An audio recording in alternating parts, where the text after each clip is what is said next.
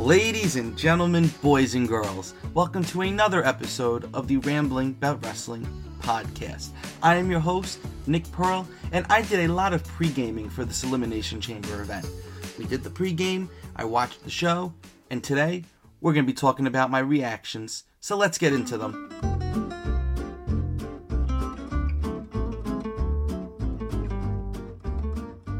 So this pay-per-view, live from Perth, Australia, starting with the pre-show at 4 a.m., main card at 5 a.m., and I want to tell you, I really wanted to wake up for this, but I didn't, because I was going out with my boys. We were having a good time. I'm not saying I was going out with them at 4 in the morning, I'm saying I was going out with them later on in the day.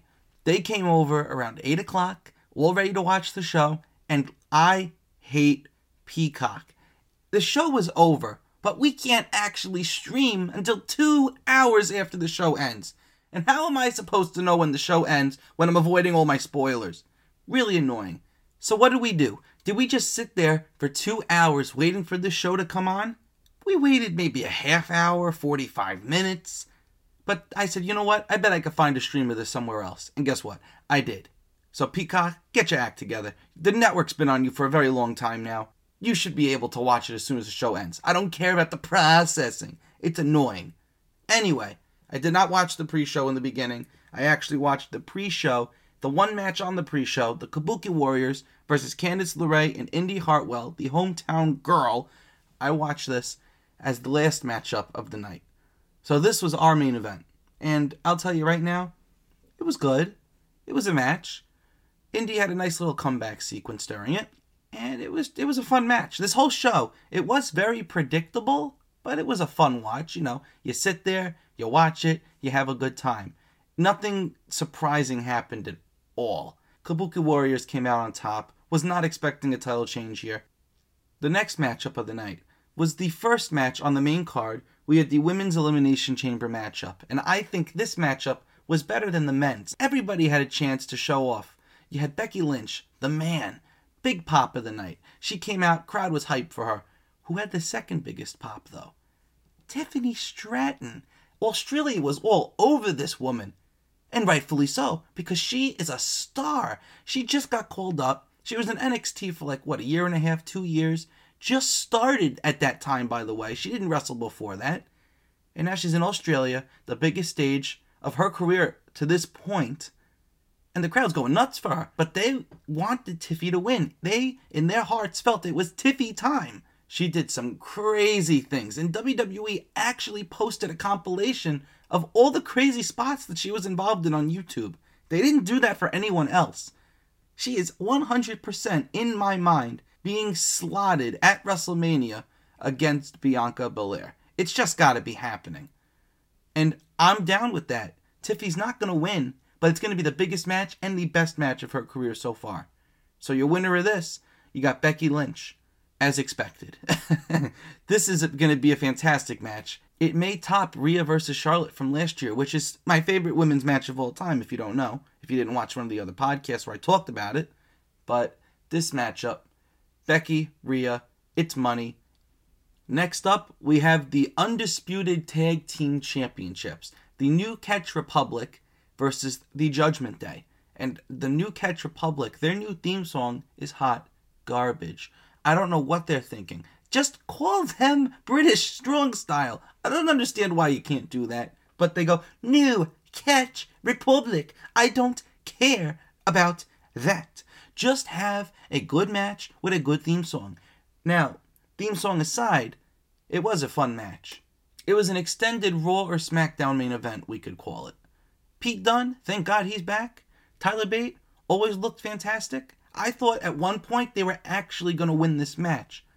Even though it was very predictable that the Judgment Day would win, I actually switched my thoughts to think that they would win after they hit that double Tyler driver. It looked very fun.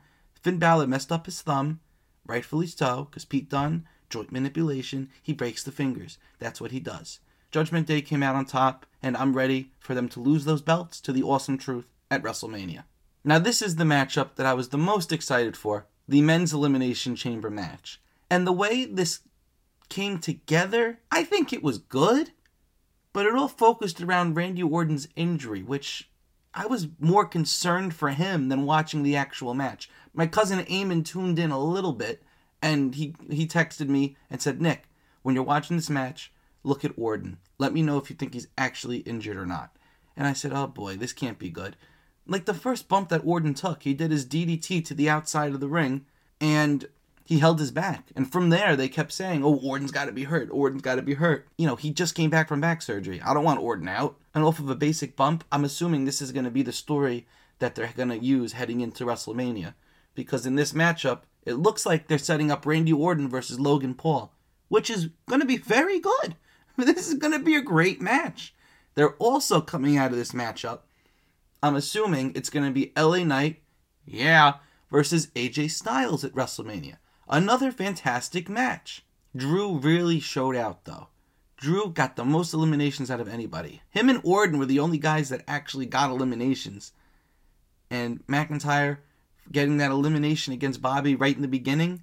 McIntyre struggled to beat Bobby at WrestleMania. He got the win back. McIntyre beat LA Knight, even though Styles came in and beat him up with a chair. McIntyre got that win from SmackDown that he didn't get.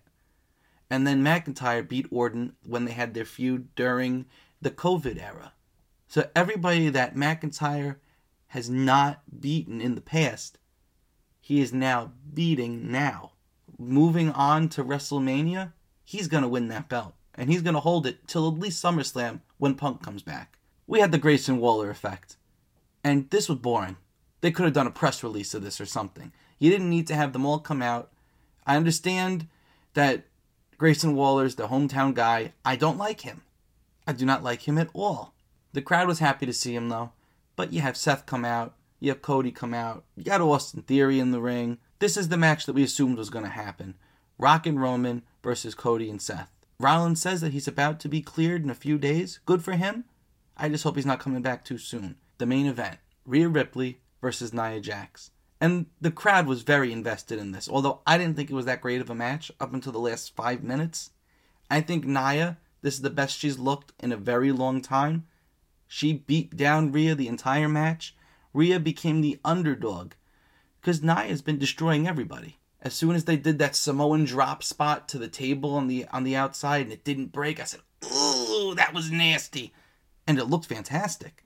And then Nia goes to the chair and she jumps and does an elbow drop. Like, Nia should not be doing elbow drops. And Nia really wanted to push Rhea past her limits so Rhea could come up, hit that riptide, which looked amazing, by the way, and win the matchup in her home country.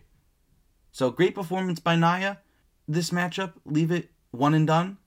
I don't want to revisit it because it happened, and that's all I'll say about it. WrestleMania is really beginning to shape up now. You've got AJ Styles, LA Knight, Logan Paul, Randy Orton, and Kevin Owens could also be added to that too. You got to get him on the show somewhere. Drew McIntyre, Seth Rollins, Io Sky, Bayley, Rhea, Becky, Jimmy versus Jay, Roman, Cody. I think this WrestleMania could be one of the best WrestleManias of all time. And as it should be, it's WrestleMania 40. And I'm very upset that I'm not going to be attending, but it's okay. My cousin's getting married. I was supposed to be there all week. I'll be watching live night 2. Night 1, please no spoilers. Please. So that's my coverage of the Elimination Chamber. I think I've talked about it more than enough. What I want to talk about is this Thursday. Well, you may be wondering, Nick, what's happening this Thursday? Where are you going to be? What are you doing? Well, that is a great question, and I'm going to give you an answer. I will be attending a MLW pay-per-view at the Melrose Ballroom in Long Island City. I don't really watch MLW. Eamon FaceTimed me and said the tickets were cheap. I looked. I will be sitting front row with my boy Velarde. It's going to be a very fun show because I don't know all the guys. I think we're getting a TV taping and then we're getting a pay-per-view. Whatever it is, I will be there. Velarde and I are front row. Eamon and his boy are sitting behind us like 2 rows and 3 seats over. So we're all going to be there. We will be filmed. I'm very excited. And I might meet Minoru Suzuki. So we will be talking about Major League Wrestling on the next episode of the Rambling About Wrestling podcast. I've been your host, Nick Pearl. And if you missed this episode or any other episodes that I've done so far, you know where to check me out. I'm on everything. You could see me on the Rambling About Wrestling Instagram, YouTube. You could check me on Spotify, Apple Podcasts, iHeartRadio, Pandora. If you want it, I'm on it. Tim, close us out. And thank you for rambling about wrestling. Let's keep rambling, everybody.